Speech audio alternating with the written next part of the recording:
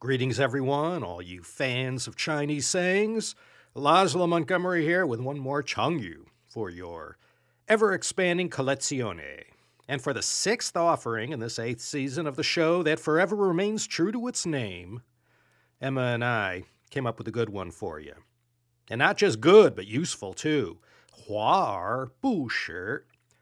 This one doesn't take long to tell, and I'll have you on your way in no time at all. Let's break down the 4 characters and get right to the story. Hua Bu Shi. What can that mean? Hua, besides being an abbreviation for China, usually means glory, but in this particular case, Hua is standing in for the character Hua, which means flower. R is a conjunction, which means but, yet, or on the other hand. And Bu means no or not. And Shi, as a noun in the second tone, means fruit, but more commonly it means reality or fact. As an adjective, Shi can also mean true or real. In this Chengyu, it means fruit, and I'll explain why in a bit.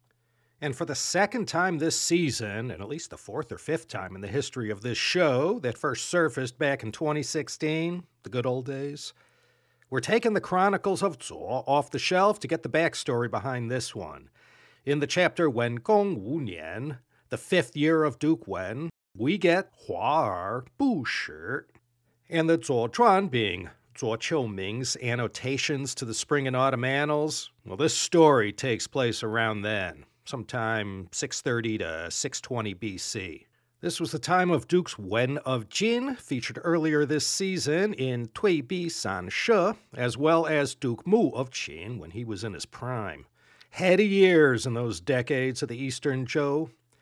Our main character was someone of no particular consequence. His name was Yang Chu Fu. He was a state minister of Jin. So it's around this time that the well-intentioned Zhou dynasty, founded in 1046 BC by Kings Wen and Wu, with a little help from the Duke of Zhou, started to break down. The 7th century BC saw China, well, northern China that is, engulfed in territorial disputes with bordering states. Besides attacking each other, they also engaged in a robust diplomacy.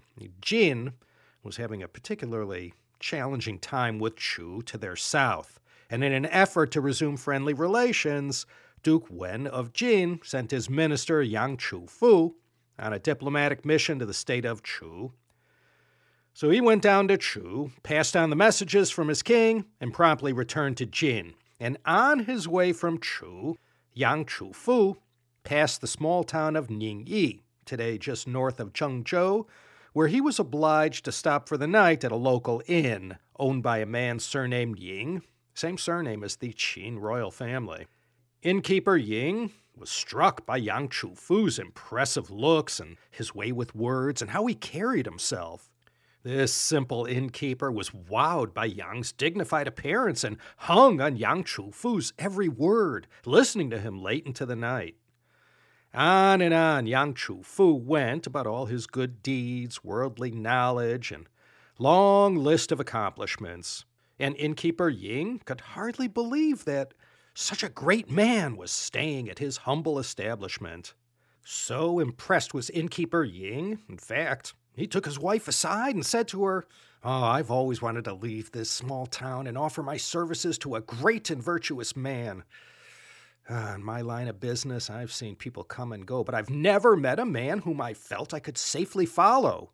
Today, Yang Chu Fu has come to our town and is staying at our inn. This must be a sign from heaven. He must be the man I was meant to follow. So after making his wishes known to Yang Chu Fu, innkeeper Ying was accepted as part of Yang Chu Fu's retinue. In high spirits, innkeeper Ying tidied up his business affairs, said goodbye to his wife, and embarked on the journey back to Jin with Yang Chu Fu. Well, imagine his wife's surprise when, not long after his departure from their small town, her husband suddenly appeared back at the inn. She could not help remarking, "You spoke so highly of his character and his talent, and you left your business and family well provided for, so you need not have returned on our account. Why then have you come back to Ningyi?" Innkeeper Ying sighed. We had not even departed the borders of Ningyi before I realized that Yang Chu-fu was not what he seemed on first glance. As I listened to him boasting about the same great deeds over and over again and observed his treatment of others more closely, I realized that he was nothing but a foolish man, all dressed up in those fine garments with an impulsive temper and an inflated opinion of himself. All his good looks and tall tales are just for show. He's like a branch that blossoms but does not bear fruit. I was afraid that if I continued as part of his retinue, not only would I not get the education necessary to become a virtuous and educated man myself, but I might in fact get caught up in something I'd regret. So I cut my losses and came back home. So Yang Chu-fu, with all his self-importance and dignitas that he wrapped himself up in, he sure fooled this innkeeper. Poor old Mr. Ying thought this chance encounter with someone the likes of Yang Chu-fu was going to lead to some kind of opportunity or a chance to rise up to a higher station in life. And when his chance came, he took it. And then he found out, boy, did he ever judge this book by its cover. This guy turned out to be Hua Bu Shi, like a tree that flowers but doesn't bear fruit. Innkeeper Ying misjudged this man's character. Hey, we all know looks can be deceiving, and they sure were in this case. Innkeeper Ying learned the hard way when he realized his benefactor was Hua, all flowery and looking good on the outside, Bu Shi, but with no real substance, worse than an empty suit. So Innkeeper Ying, he turned on his heels and got back to where he once belonged. And when his wife wanted an explanation, all Mr. Ying really had to say were those 4 syllables. He didn't even need a rejoinder. Hua Bu Shi. Enough said. Okay, thanks to Zuo Qiuming one more time for giving us this one, and of course to Emma in the Beijing office of the Chengyu Yanjiu Zhongxin, keeping those Chengyus coming, and of course busily preparing for the Season 8 finale bonus episode.